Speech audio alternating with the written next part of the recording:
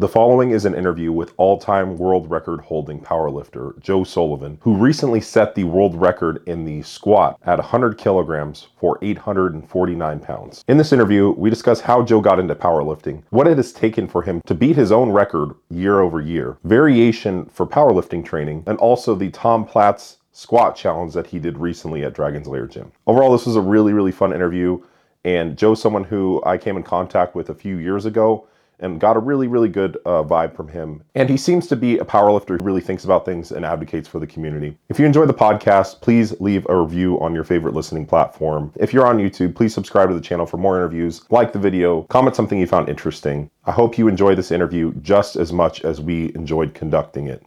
That fucking bullshit. I fucking hate this piece of shit. He's going to the pound. He says that now. Okay, well, hello everyone. Sorry. It's okay. I know I'm not the host, but for everyone just tuning in, my dog pissed on our comforter. Wait, is this live? Yeah, we just started recording. Oh man, okay, podcast mode. Hi guys, what's up? Hello. That was fun. Okay. Yeah, definitely. Great way to open the podcast. No fucking shit. God damn. Well, thank you guys for rescheduling after a week or 2 weeks or whatever it was. No problem at all, man. I think that life happens. So anytime someone's like, every time I'm late or someone else is late, I'm like, we're good. Yeah. I can't control the other person though. But yeah, I get you. Well, no, I wanted to thank you for coming on. I was just talking with Trevor before. I don't know if you've talked to Trevor before. I have not really. I don't think so. If I have and I'm lying, I'm sorry. No, it's fine. Yeah. So Trevor's a good friend of mine, but he used to powerlift, and so I figured it would be good to have him on just because he might have a little bit more background when talking to you.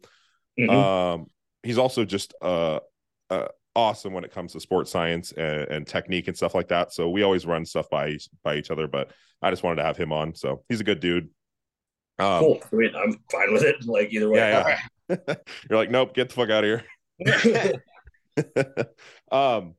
But I wanted to have Joe on because this is, generally a bodybuilding podcast. We generally talk about, hypertrophy and all that good stuff. But more recently, I found myself more interested in powerlifting. I have a few clients that powerlift. And also Joe's just a good dude. And I like to have people who have like similar values to me. I'd like to have more people on the podcast that have similar values to me and are good people, because I think that we should get those people out as much as we can. Enough people focusing on negativity and things like that. I think that it's good to have good people. So I just wanted to thank you for coming on, Joe. Well, I appreciate the kind words, man. Like I don't know. I am one of those guys who kind of just feels as though because I have like a pretty decent social media following or whatever, and I've always been ultimately raised in order or with the kind of not moral code, but just kind of the thing at the forefront that I lead with. Like if we have the opportunity to do good or like be good or like spread good or whatever, we also have the obligation to. So that's why I don't know, we've been following one another for a while, and there have been like a couple of different things that I've either like spoken out on or just like said, and I know on social media I come off as an asshole sometimes, but it's really I just kind of am blunt with what I say, and I just generally appreciate the kind words, because not everybody says that. I like leads with, "Hey, Joe's such a great dude." So I'm like, "Hey, thank you. I appreciate the niceties, because I am just trying to do good ultimately." So that's cool. That's good. I mean, I think that's all that matters. I think my compass, as I've gotten older, has definitely gotten better. Like I just remember first meeting you and just getting good vibes. So that's really my gauge, I guess. Cool. But I did want to talk about a few things in this podcast as relating to your powerlifting career. First and foremost, you just recently set the all-time squat world record at what body weight was it? I compete in the 100 kilogram class, so I weighed in at 219.8 pounds, I think, just under 100 kg. 100 kg is like 220.4. Yeah. So we like we've talked previously, like we do the whole water cut manipulation stuff to make weight, like. But I weighed in at 219, and then I went on to squat 385 kilos, which is 148.8 pounds, I think, something around there. So heavy, decently heavy. Right. Yeah, most definitely. It's insane, especially at that body weight, to carry that. What is that? 4x your body weight? Close to it. That's actually one of my goals in reality is not just to hit a 4 times body weight squat, but I want to be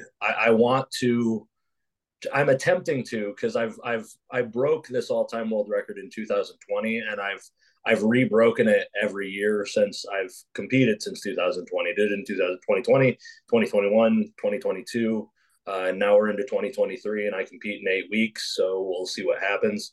But I really, really would like to, at least before I'm done with the 220-pound weight class, I want to be the best pound for pound squatter in history.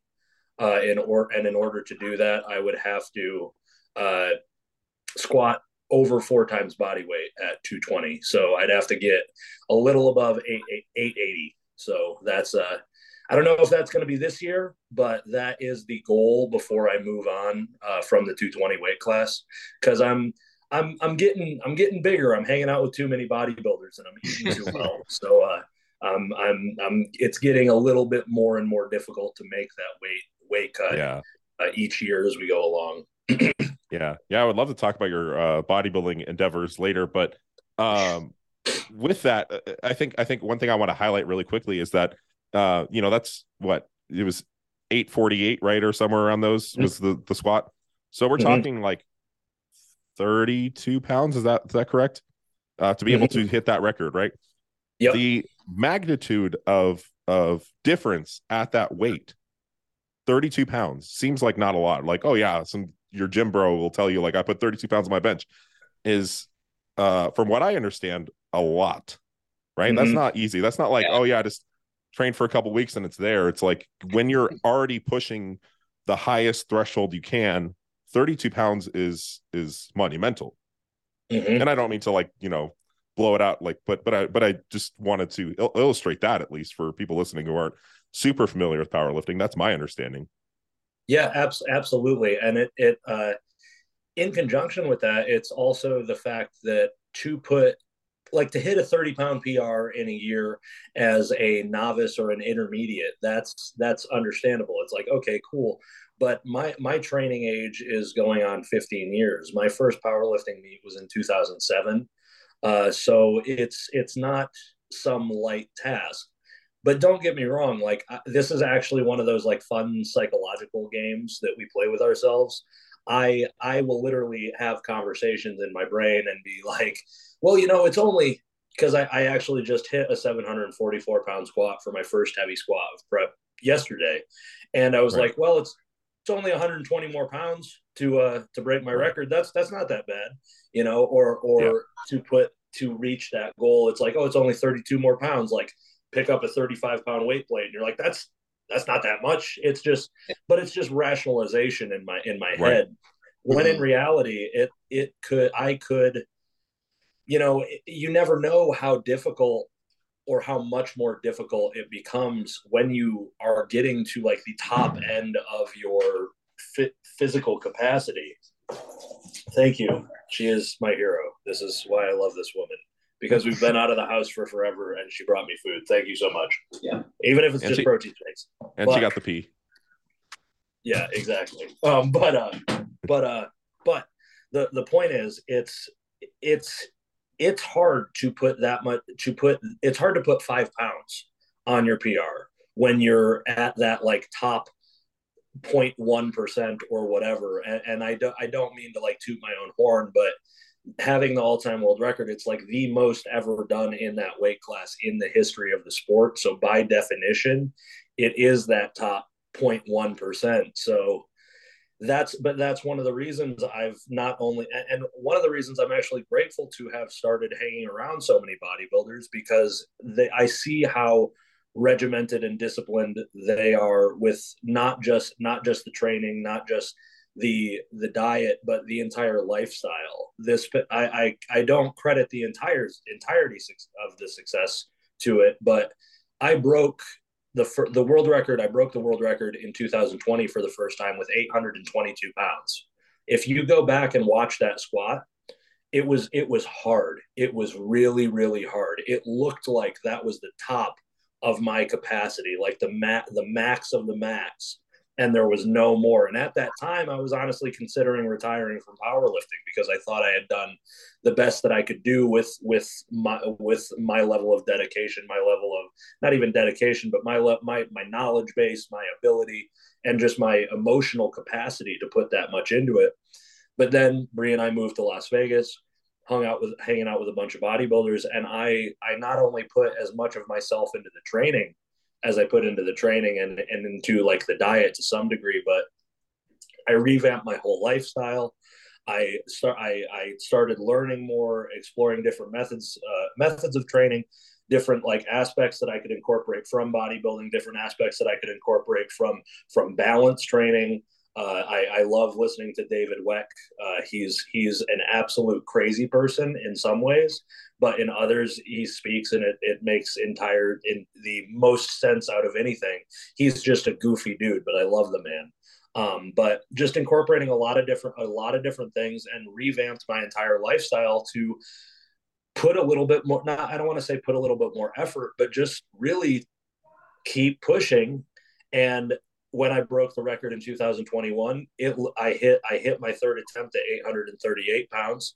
It looked like I could put 20 pounds on that squat that day and hit it. It looked like I had some left in the tank. Roll back to a couple of months ago when I rebroke the record, I hit 848 pounds on my third attempt. It looks like I had pounds left to give in the tank. So it's just incrementally increasing, and sometimes like we think we've exhausted all options, but you only know what you know. You don't know what you don't know. So as if you allow yourself to explore more and always stay a student of the game, I don't know when I'm going to be done. I don't know how hard it's going to be because I've put systems in place for me to follow, and we're just making it happen. So we'll see. Yeah. Stan Efferding has a really good rant called why the people at Westside Barbell are so strong. And he talks a lot about environment. And I think that's really big. I think that probably is a big contributing factor. It's something I've seen with myself, is being around those more like-minded people definitely has an effect. And then I think sometimes in powerlifting, you mentioned like nutrition too. I feel like not all powerlifters do this, but some, at least, the ones I'm in contact with, there's a lot of gym bros and stuff, but like nutrition's more of an afterthought, like, eat your protein, whatever. But like, are people really like thinking, about that on the competitive side of powerlifting a lot? Is that something like maybe the higher level people are like, could you maybe touch on that? I just wanted to explore that real quick.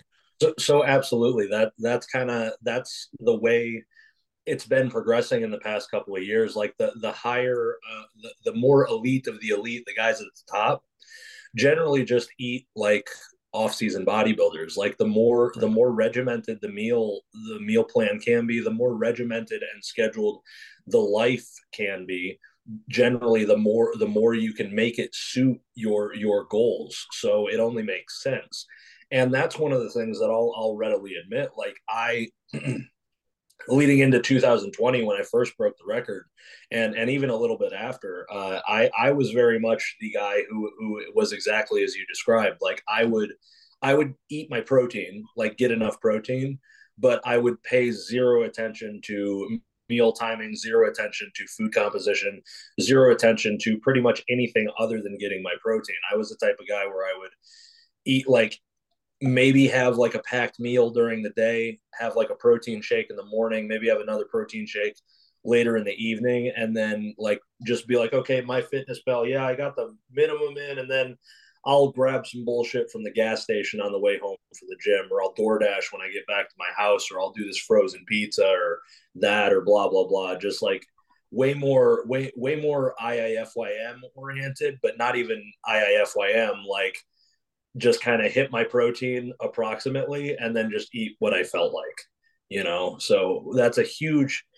thing that I credit not only like being able to put more energy and effort towards my training because I'm recovering better, I'm more fueled, but also I'm the biggest and leanest I ever have been, while also being the strongest and the healthiest I ever have been too. So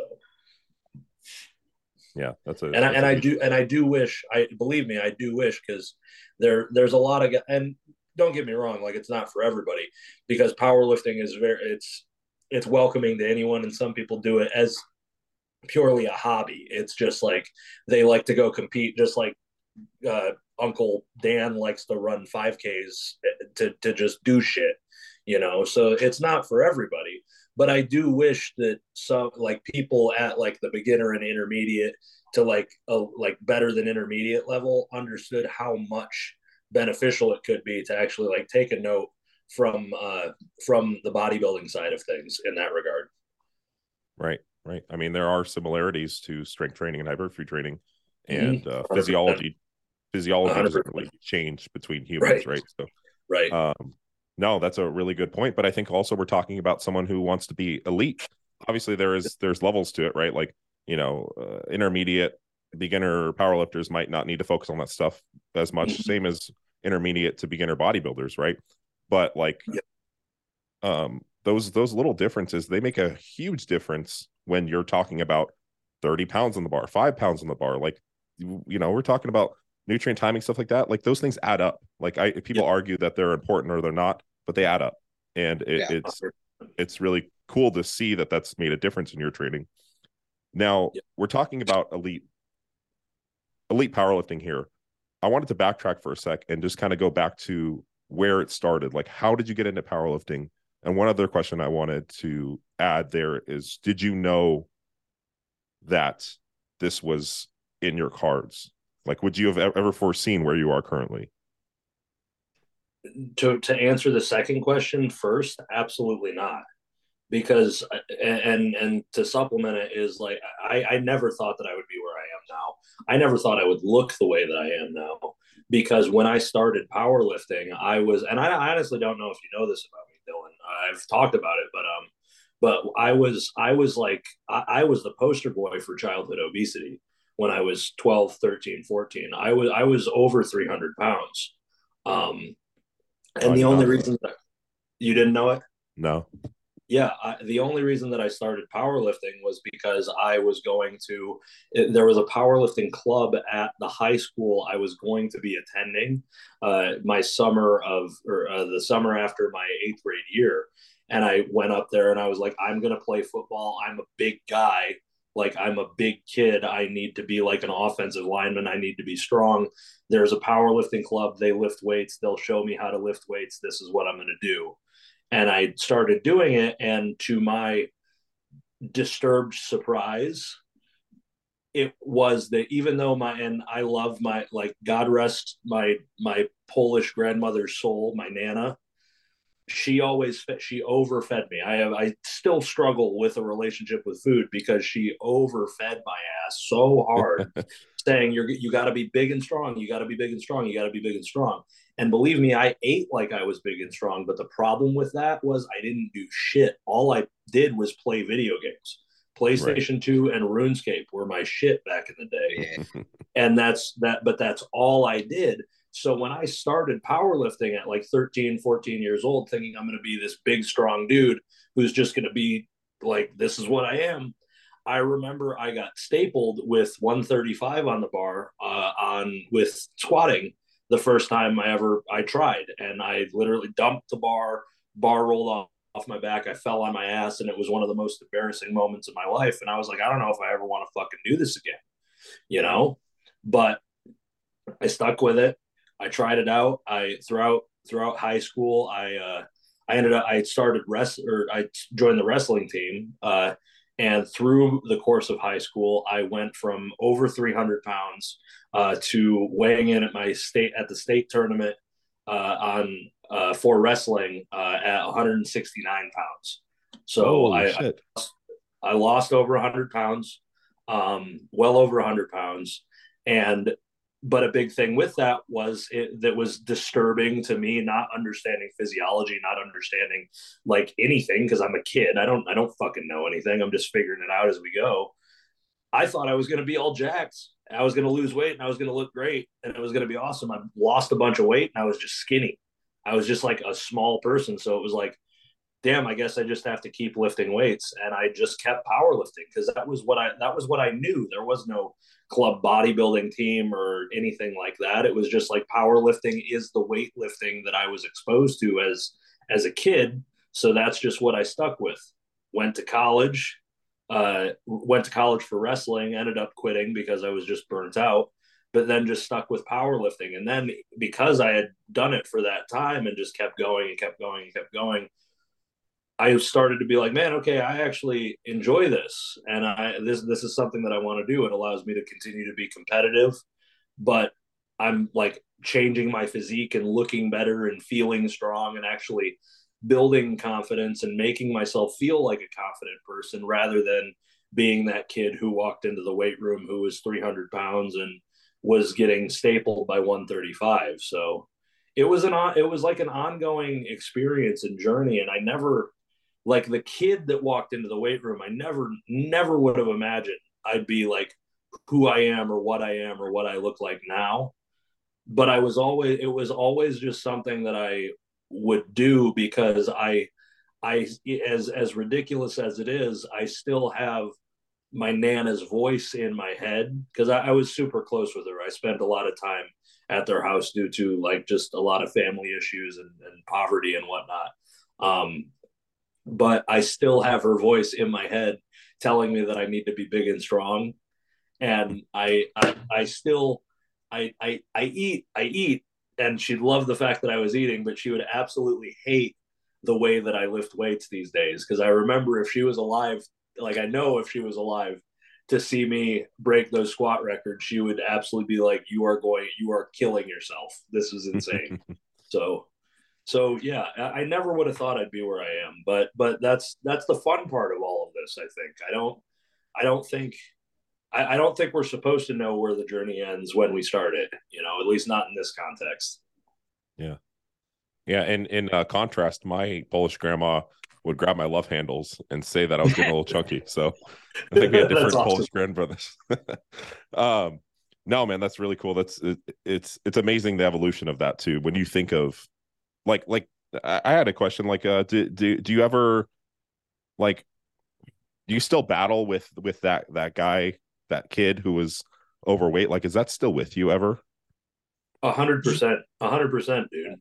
Like I still like I don't want to say that I don't know because I was never diagnosed with like an eating disorder or anything, but I absolutely would have like disordered eating habits because like when I first lost the weight, like I would literally again it was like I didn't know anything about nutrition. I would just not eat, or like take like a packet like those little like tuna packet things for not the packets, but like the tuna on the go meals where it's like the little can of tuna with like the 6 crackers that come with it and like the little dauber spoon.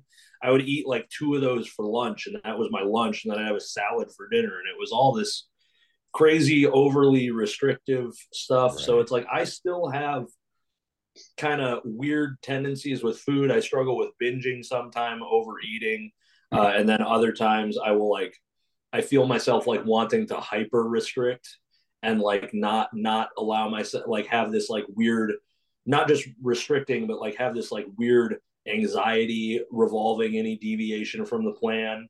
So it's like there's still echoes there, and that's that's a big thing, and it's a big thing that a lot of people like. It's due to me growing up in that manner and like going through puberty like that and like learn behavior as being a kid. But people people don't think about that stuff a lot when they get into like a barbell sport like powerlifting or a physique based sport like bodybuilding. Like how many people have posted after like bodybuilding preps are like, oh my god, this shit gave me an eating disorder, and it's like, no, it didn't give you an eating disorder. It brought out some like tendencies and habits that were already in your head. It just fucking shoved that shit to the forefront. Yeah. So yeah. No, that's really, really interesting.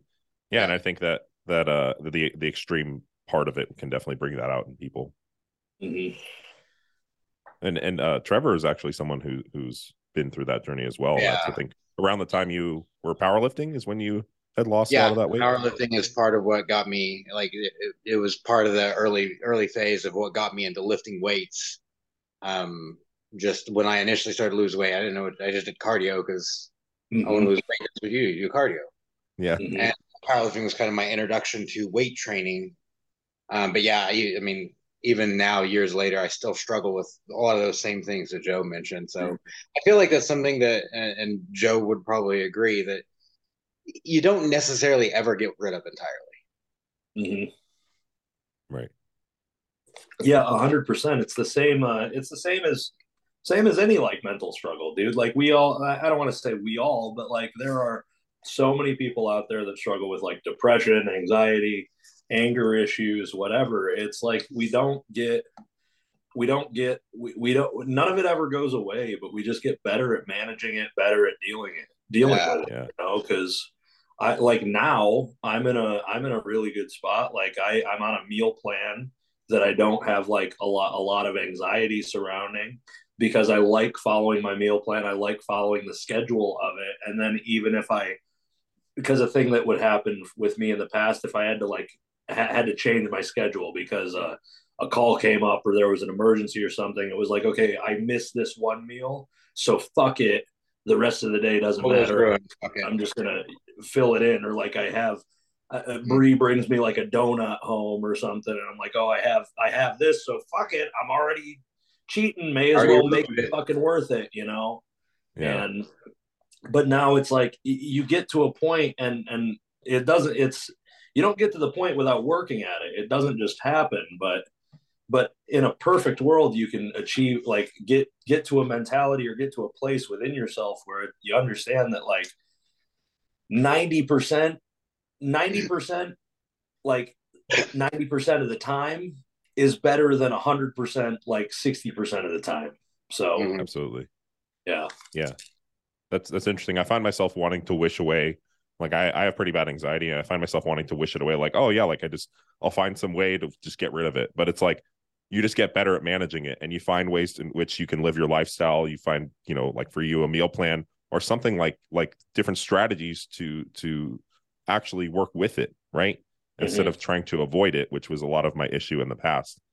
And I think that's really important to highlight. So you can't get rid of those things, right? They are things. Sometimes I just need to shut down for a day. Like that's just how it is. But I am definitely more productive than I used to be because I've learned to manage it in ways like that. So 100, dude, and that's such a big thing for me too, because like I was I've been diagnosed with ADHD since I was like in third grade, and it's always been a thing where like I was either on the medication and like would make it work and just have to like even then I still would still get overwhelmed because I sometimes struggle with like sensory issues and like sensory overload, where like if I am too distracted or too like stimulated, I get like a physical response, and I basically will like start to stutter and like kind of get like really tense, and it will come out as like this anger, and I could feel it like building up in myself, but I just never knew how to manage it. But then like this is why it's important, like because I'm a big proponent of just like therapy in general, and talking about your shit, and just actually like actively trying to figure it out, because like you said, you need a day where you to just chill and like check out. That's exactly the thing that I found was like a key factor that I would never really give myself, because I'm the type of guy where it's like, if I'm not doing something, I'm like, oh my God, I'm lazy. Like, I'm a piece of shit. At, like, I'm like forgetting to do this thing or whatever, blah, blah, blah. Like, I'm just the worst dude in the world. But then I realized it's like, okay, if I can actually make myself a schedule, but then schedule myself time where it's like just nothing, and I can either sit up, like, I don't know how I don't know how open your guys' podcast is, but I'll get like super stoned and just like eat like two or three edibles, and have like an afternoon where it's like I have a call in the morning or I have some shit to do in the morning, and then from like noon to 8 p.m. I'm sitting and either playing Call of Duty or reading or just fucking sitting listening to music stoned off my ass because I don't have any obligations or anything. And because I've like scheduled that time, I'm not worrying about what else is coming next, because I know that this has already been factored into the equation. So right. Yeah, that's really important. I think it's hard to, if you're someone who, like, a lot of my anxieties are linked to my productivity. And if you've scheduled it out, then it's technically like your productive time, right? It's in your calendar, right? Yeah, that's an awesome little tip, actually. So we wanted to talk a little bit about the actual cyclical periodization of powerlifting. Trevor, could you? Yeah. So, like, if anyone's ever seen Joe's training, like, it's definitely, he does a lot of things that you don't see powerlifters doing. And you kind of talked about it a little bit earlier. And especially, a lot of times you see people, as they get more advanced, their training becomes more specific. And now, of course, you have times closer to a meet where that specificity is increasing, but then you aren't keeping that like super high level of specificity year round, which I think you're seeing more and more these days, where even like, beginner first year in the gym guys are like squat, bench, deadlift, never more than 3 reps year round forever. That's all you ever do. I just wanted you to kind of talk about a little bit, like how you break it down, the importance you feel of, different work capacity, aerobic conditioning, some of the balance stuff you were talking about, and how you feel it's improved your training, and where you feel that there's worth in people including it. Well, the best example that I can give as to why, like, varying not only your training styles, but like literally the way that I have been looking at it these past couple of years is like training different energy systems in different ways. Like, and the best example of the success of it is, and obviously all of this is anecdotal, but look at that first squat that I hit, that 822, where it was a RPE like 9 million grinder, looked like I was going to die, by following the old training methodologies where it's just you have a hammer. If you have a hammer, everything is a nail. And I was just beating the shit out of everything that I came across. Every obstacle I had, I'd fucking use my hammer, but then diversifying the way that I approach my training, and actually getting away from just squatting, just benching, just deadlifting, and just doing those repetition schemes and all that. It was a way for me to actually get way better than I ever considered. And the way I do it is essentially like I'll work backwards from the prospective meet. So like I know that I'm competing in 8 weeks, and I'm competing in the last weekend of October. So I pick those days, and I literally just like scale back. Like I know going into the meet, it needs to be very, very specific, needs to be like sport specific, because in my sport is the completion of a squat, a bench, and a deadlift. 3 squats, then 3 benches, then 3 deadlifts. That's my sports performance. So that's what I need to prepare for on that day. As I get further away from it, so like back to more than 6 to 8 weeks, more than 6 to 12 weeks out, it's less specific, but it could still be more oriented towards like developing strength in those particular ranges of motion, but let's say not exactly utilizing the same competition standards, like not just doing a squat, but let's start to develop a little bit better a better ability to contract, like actually contract and grind through range of motion, by Yeah. doing some work prior to getting under the squat bar. And if I know I have a tendency to pitch forward, I don't need to use the squat bar at that time. I could use the safety squat bar or some variation in that capacity, or a squat where I pause on the concentric, or do a tempo on the concentric. A lot of people like view tempo work on the concentric to be like not dumb or not fruitless, but just not the most advisable thing, because when we hear tempo on the concentric, we think, okay, don't you want the concentric to be explosive to recruit as many motor units as possible to elicit as much hypertrophy or elicit as much of a muscular response as you possibly can have? And it's like, yes, in that particular context. But the key here is my sport, my performance that I am aiming to become better at is the completion of these lifts.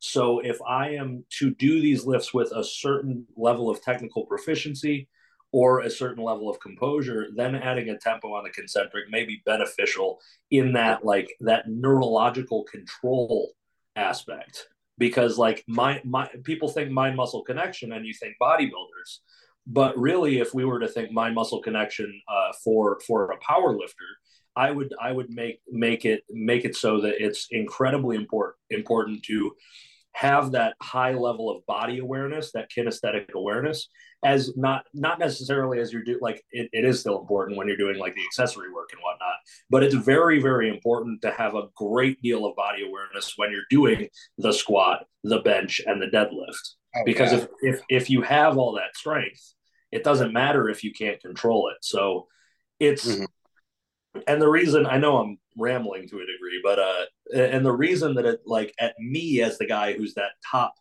1% in powerlifting, I don't feel the need to be as specific anymore, because I've already achieved that level of technical proficiency that people are trying to get by doing high frequency squatting, high frequency benching, high frequency deadlifting. And because of that, all I would get if I were to approach things in the way that they usually are approached, where it's just like squat twice a week, bench 3 times a week, deadlift once or 1.5 times a week with some like variation or something. If I were to do that, I've become so good at producing force in those ranges of motion, it would get to a point where that I am making it so that it's either so hard to recover from that stimulus each week, to week, session to session, whatever, or I have to use such light weight so that I can still recover with that high enough of frequency that I'm not going to achieve a similar enough response to prepare me to perform the sport in the way that I can. Still, or that I need to, still could achieve the hypertrophy and whatnot, because submax training is important. But when we think about powerlifting as the sport of lifting weights and being able to lift your maximum potential on the platform, then we have to think about, okay, how can we, not just preparing the muscular system, but it's also the psychology behind approaching a heavy weight, the neurological capacity to like control the heavy weight, and the emotional capacity with the association of it, because like it's scary. Like I squat that weight and I think about my knees blowing the fuck up every time. You know, it's not just this one vacuum. You have to start considering all of these other avenues. So there's value in variation. Yeah, I think that last point you made was great. The point about breaking it down into the components of what goes in to the actual final completion at the end of on meet day. Mm-hmm. I think that's a really important way to kind of break it down into like showing the value of these other methods and these other things, is when you break it down to how it affects XYZ component of the day. Mm-hmm. And simplest, well, before we move on, one more thing, because that Trevor made me think about this one. The simplest example of that is the old school power lifter who says, oh, anything over 5 reps is cardio. And it's like, okay, I get what you're saying, but you're way off the mark, because think about what the demand is on the individual who's competing in a powerlifting. If I go to a meet, I'm not just squatting. I'm not just looking to break my all-time world record squat. I'm looking to put up a big bench and a big deadlift too. I'm doing all of those things on the same day. Many of the guys who would say anything over 5 reps is cardio all probably never do cardiovascular exercise and probably very, very much struggle to be fresh reaching the end of the day when they get to the end, the last deadlifts in a powerlifting meet. So it's just like, okay, if you need a healthy heart and a healthy cardiovascular system to be able to recover from all these things and get to the end of that, why wouldn't we, when we're, as long as we're far away from the competition so that it's not going to affect your peak performance, why wouldn't we train the cardiovascular system? Why wouldn't we do cardio? Like, it doesn't make sense to me when you break it down like that, but there's a lot of people that still abide by that rule and are there. It's like pulling teeth to get them to get like 10,000 steps a day at minimum. Yeah. Right. Aside from just good health, with very little trade-off to the performance, if not a benefit, as you're explaining, right? It's like, one thing I was thinking about when you were talking, I was thinking about a few things, but the reason why, especially for you, the big three might be something that you wouldn't keep in a whole season would potentially be because you've gotten so proficient. And this is just what I was going through my head. Because you've gotten so proficient, you are recruiting a lot more of those higher threshold motor units when you go to lift these weights, right? So I'm thinking about the fatigue component of that, and then the fatigue component of the absolute loads that you're lifting as well. Right, you're lifting, the magnitude of actual like load is much greater, and so doing a variation like a tempo squat or a different bar that requires you to not use as much load actually has the benefit of not driving that fatigue, especially leading into before prep for a meet. Sorry, Yep, 100%, and that's exactly it. It's basically a way, because like auto regulation is important in bodybuilding training, important in powerlifting training. Like, understand, like, sometimes you have to know when to hold them and know when to push, but it's a way, it's like a built-in way to create a certain level of auto regulation so that you can't be, or not that you can't be as strong as you can be on that day, but so that you can't demonstrate that strength in terms of intensity. And when I say intensity, I mean like in relation to your 1 rep max, like the definition of intensity, where it's like how close it is to 100% of your 1 rep max. Because like, believe me, if I were to go into the gym and take a 4x1x4 tempo squat, where it's like 4 seconds down, 1 second in the hole, 4 seconds on the way up, with 65%, 70% or whatever, something around there, that for a couple of reps, that would require a great deal of exertion and a great deal of focus, but you wouldn't get that same level of central fatigue brought about from like a maximum load in regards to intensity plus exertion, because you're not getting the same effects, but you're getting a similar enough stimulus because you're still demanding that same level of focus, that same level of intention when you're going through the range of motion, so you can get the benefit without the negatives. And that's why it's like you can't go into the gym and floor it every time. There's no way, you don't run. It's stupid analogy, but it's like NFL players don't play. Like if we were purely needing to be sport specific all the time, wouldn't NFL players just go play a football game every day? Like, right. That doesn't make any goddamn sense, but wouldn't that be the argument? So I don't know. Yeah. Right. There's other skills that they need to work on. And you see this MMA, for example, jujitsu, their actual technical work, like all this stuff, right? It's as much as, especially in powerlifting, people want to be like one dimensional. It's not one dimensional, right? There's so many things that go into, we were talking about nutrition earlier, right? You're talking about these variations, right? Managing fatigue. There's so many other hydration. There's so many other things that comprise getting to that platform, right? It's not just I'm gonna do deadlift, squat, and bench, and then walk on meet day, and then I just hit my lifts. Like it's there's so many components. 100%. Yeah, it's almost Yeah, it's almost like we're all very, very multifaceted beings and not just one dimensional. One Right, dimensional. right.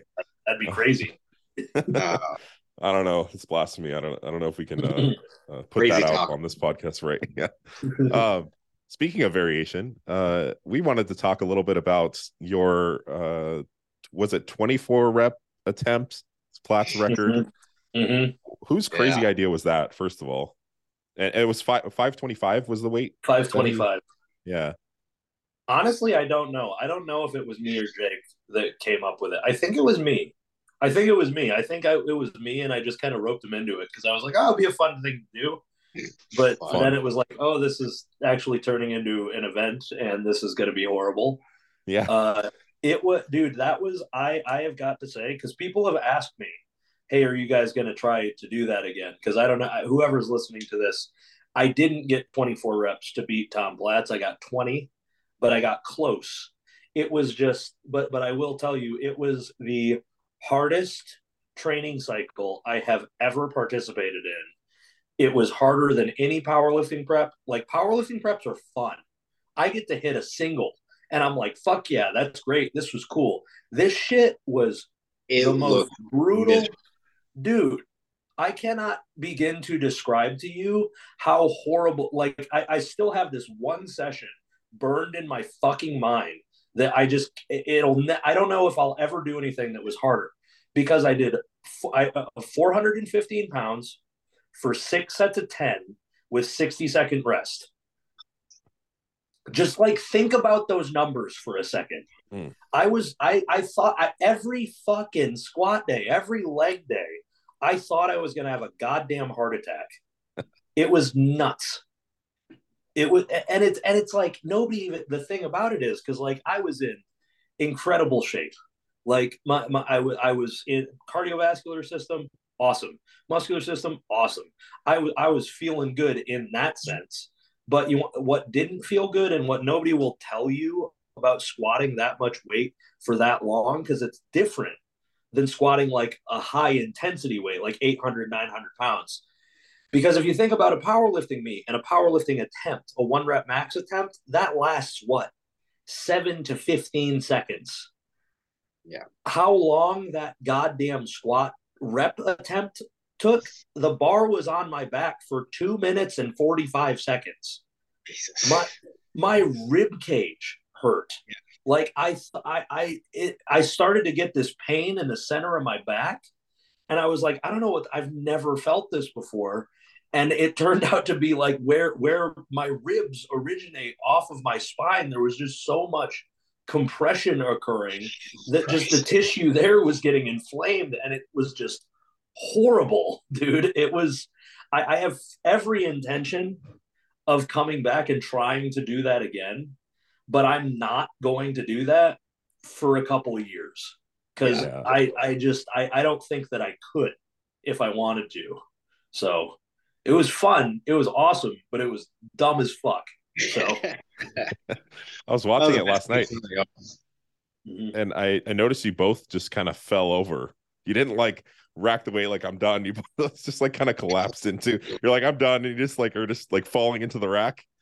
Dude, that's exactly what it was. Like I think one of the because if you, whoever's watching this, if you go back and watch the video, like on my reps were the same speed the whole time up until like rep 18 or 19, and I like shifted a little bit, and you can see it in like my chest. I'm like I'm upright and proud, and then after that rep where I kind of wobbled just because of the fatigue, I like lose an inch, and I hit one more rep and go back to like take a breath, and rather than going that I have been and being able to actually like get oxygen, I don't go, I go, and I'm like, oh fuck, okay, all right, here we go, and I bend my legs and I come back up. But as soon as that happened, it was like it was like a fucking triangle choke.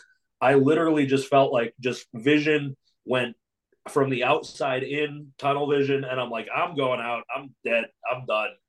And that's they literally like. just lifted the weight off my back, and I fell down, and it was crazy. Yeah, it's pretty funny. It's interesting. And Trevor, I don't know if you've ever coached any people or even Joe yourself.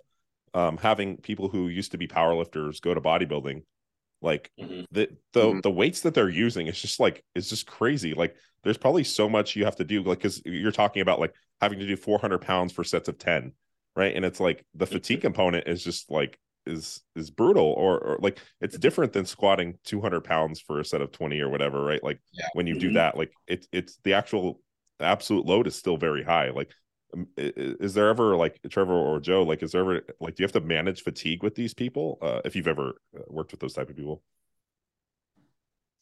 Trevor, you want to go first? Yeah. One thing, the first thing you generally do is you just make them stop doing the competition. You make them stop squatting, and bench pressing for a while, because they are just so strong. And you can generally throw them on a machine, and because they're just generally not as efficient, that can manage fatigue for a while. But eventually it still catches up. And yeah, they're just so strong that fatigue management becomes a different ball game for someone like that than it is for just somebody who's, if you're, squatting 315 for 10 versus if you're squatting, 495 for 10. And everything going up from there is just more and more that you're having to put into managing the fatigue. Yeah. And absolutely. That's like, I share the same sentiment, like especially if, because I don't coach many bodybuilders. I'm more just like powerlifters and people who want to be big and strong but don't really have aspirations of competing. They're just like, they want to be the guys who are like power builders, as dumb of a term that is. It's just the guys that like being strong but also want to look good. Right. But that's exactly it. It's like, if someone is going from like let's say it's someone who's going from from a powerlifting prep who's like already strong, but then they're like, okay, now I want to pivot, and like I don't even care about powerlifting for the next year. I just want to put tissue on. Yeah. It's literally like, you will have to get them away from the stuff that they're good at, get them away from the stuff that they've learned how to be efficient at, because it's not even that the fact that they're strong.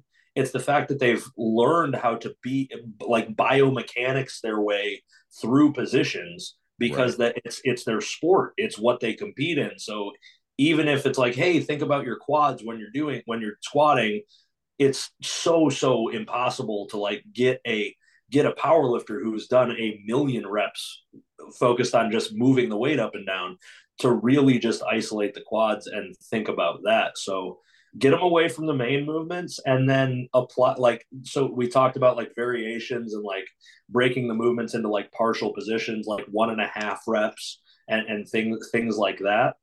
Apply that same principle. At least this is what I do. I apply the same level of variation to machines, because it's like a stable environment versus a compound lift, which is much more like coordination demanding and whatnot. And it's like, okay, if somebody who's very like me for instance, or like someone, or just anybody, but someone who's like good at squatting, it's like, okay, you're good at squatting. Let's get you away from a squat. Let's put you on a hack squat. Put your stance really, really close together, and then say 3 count eccentric, explosive concentric, but pause in the middle, and then descend back into the hole and come back up for like 1.5 reps. Do 3 sets of 10, and then the person is like, okay, 3 sets of 10, and they're like, wait a minute, that's like 1.5 reps. So that's like, we do like 3 sets of 15 or something like that with eccentrics, and it's like, yup, yes I do. Yeah. And they're like, what weight do you want me to use? And I'm like, not a lot, because you're gonna fucking die. So so get them away from their movements they're proficient in. Get them doing some of these other variations, and probably you need to cue them differently too, because they're used to powerlifting cues, right? We need to get them to like more make it actually more difficult on the target muscle cues, right? Like powerlifting is like get to A to B, versus like bodybuilding is like stay in the muscle the whole time kind of deal, right? 100%. Less efficient. Yeah. Cool, Joe. Well, we're gonna get you out of here, but just one last thing I wanted to leave with. You have live, learn, pass on your forearm, if I'm not mistaken. What does that really mean, and why did you get that tattooed on your forearm? Well, it's actually, I used to work with Elite FTS, Elite Fitness Training Systems, which is an educational and equipment producing company out of Columbus, Ohio, owned by Dave Tate. Got a lot of love for Dave still. I'm not affiliated with them anymore just because I've moved on to do my own stuff. But I got, that's their motto, and I got that tattooed on my left forearm in 2018, because I am a big, just like what I said at the beginning of the podcast. Like my dad, and I love my dad. Like he's my best friend. He and I have like gone through a lot of stuff together, because I mentioned poverty and struggles and stuff. Like that guy's been by my side through all of it, and he's really been one of the best role models in my life, because he always kind of instilled in me, like, if you have the capacity to do good, or to be good, or to like put good out, or put love out into the world, you also have the obligation to do it. It's not a choice at that point. Like the whole adage of like, if not you, then who, type thing. And when I saw Live, Learn, Pass On from Elite FDS, I really, really resonated with that, because we live our experiences, we learn from them, and we continue to move on through life. But the only way that we can actually make make a real legacy and make a real impact on the world isn't through the stuff that we do. It's the stuff that we give back to the people that are coming after us. And that's the pass on part. That's why I'm big on coaching, big on education. I'm big on like free content and whatnot. There are a lot of people that like will put up paywalls or like do the whole thing where like, hey, I can't, like, I got to charge for this, blah, blah, blah. And believe me, I make a living off of this. So it's like within reason. But I'm really, really big on just giving back and like being this like Dylan, you said it when you started. You were like, you got good vibes for me and I'm a good dude and whatever. And I appreciate it. I don't want to like assume or put words in anybody else's mouth, but like that's what I want to lead with. That's part of the pass on part. Like every interaction, everything that I give to the world, to somebody out there, I want it to be positive. I want people to remember me not for, oh shit, Joe had a really great squat. Like when at my funeral, I don't want people talking about my weightlifting. I want people to talk about like what I gave them, what I left behind, and how much better I made their lives, their experience, or how good I could put or how much good I could put out into the world. And I actually have always tattooed on this arm. This is an audio medium. I know it's visual also, but I'm showing always on my right forearm, because that's tied into the Live, Learn, Pass On thing. This one's my own thing. That was of my own creation, but it just kind of furthers the point that like to live, learn, and pass on, and most importantly, pass on. It's not always the most easy. It's easy to get jaded. It's easy to become disillusioned. It's easy to see how many people like buy into the most ridiculous shit, or like default to the negativity and the hatred and the scarcity mindset, where it's like I'm gonna get mine and fuck you if you try to like get yours, because if you win, you're taken from me. And it's really more about the abundance side of things, where it's like if you win, I win. We win together. A rising tide raises all ships. And even though it's difficult sometimes, we're always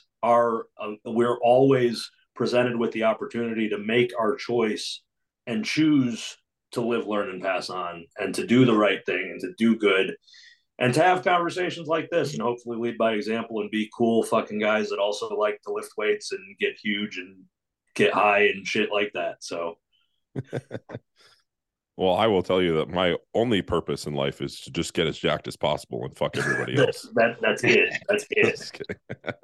No, that's great. I think that's a great way to leave out this podcast. And Joe, if you, I know you do offer some coaching, you have some other services, please plug away. Yep, I do. Oops. I just got hit with low battery. I don't know if I went away. I don't know if you guys can still see me. You're good. But perfect time for plugging. But no, yeah, I'm a coach. I like I said, I coach powerlifters, guys that just want to get big and strong and have fun. And I do consultations too, because I also have found a knack for just talking through some issues with people when it comes to either mentality or their approach to training, or just kicking ideas around. So if you want to reach me, feel free to hit me up on any of my socials. I'm primarily on Instagram. It's Joe Sullivan _ AOD.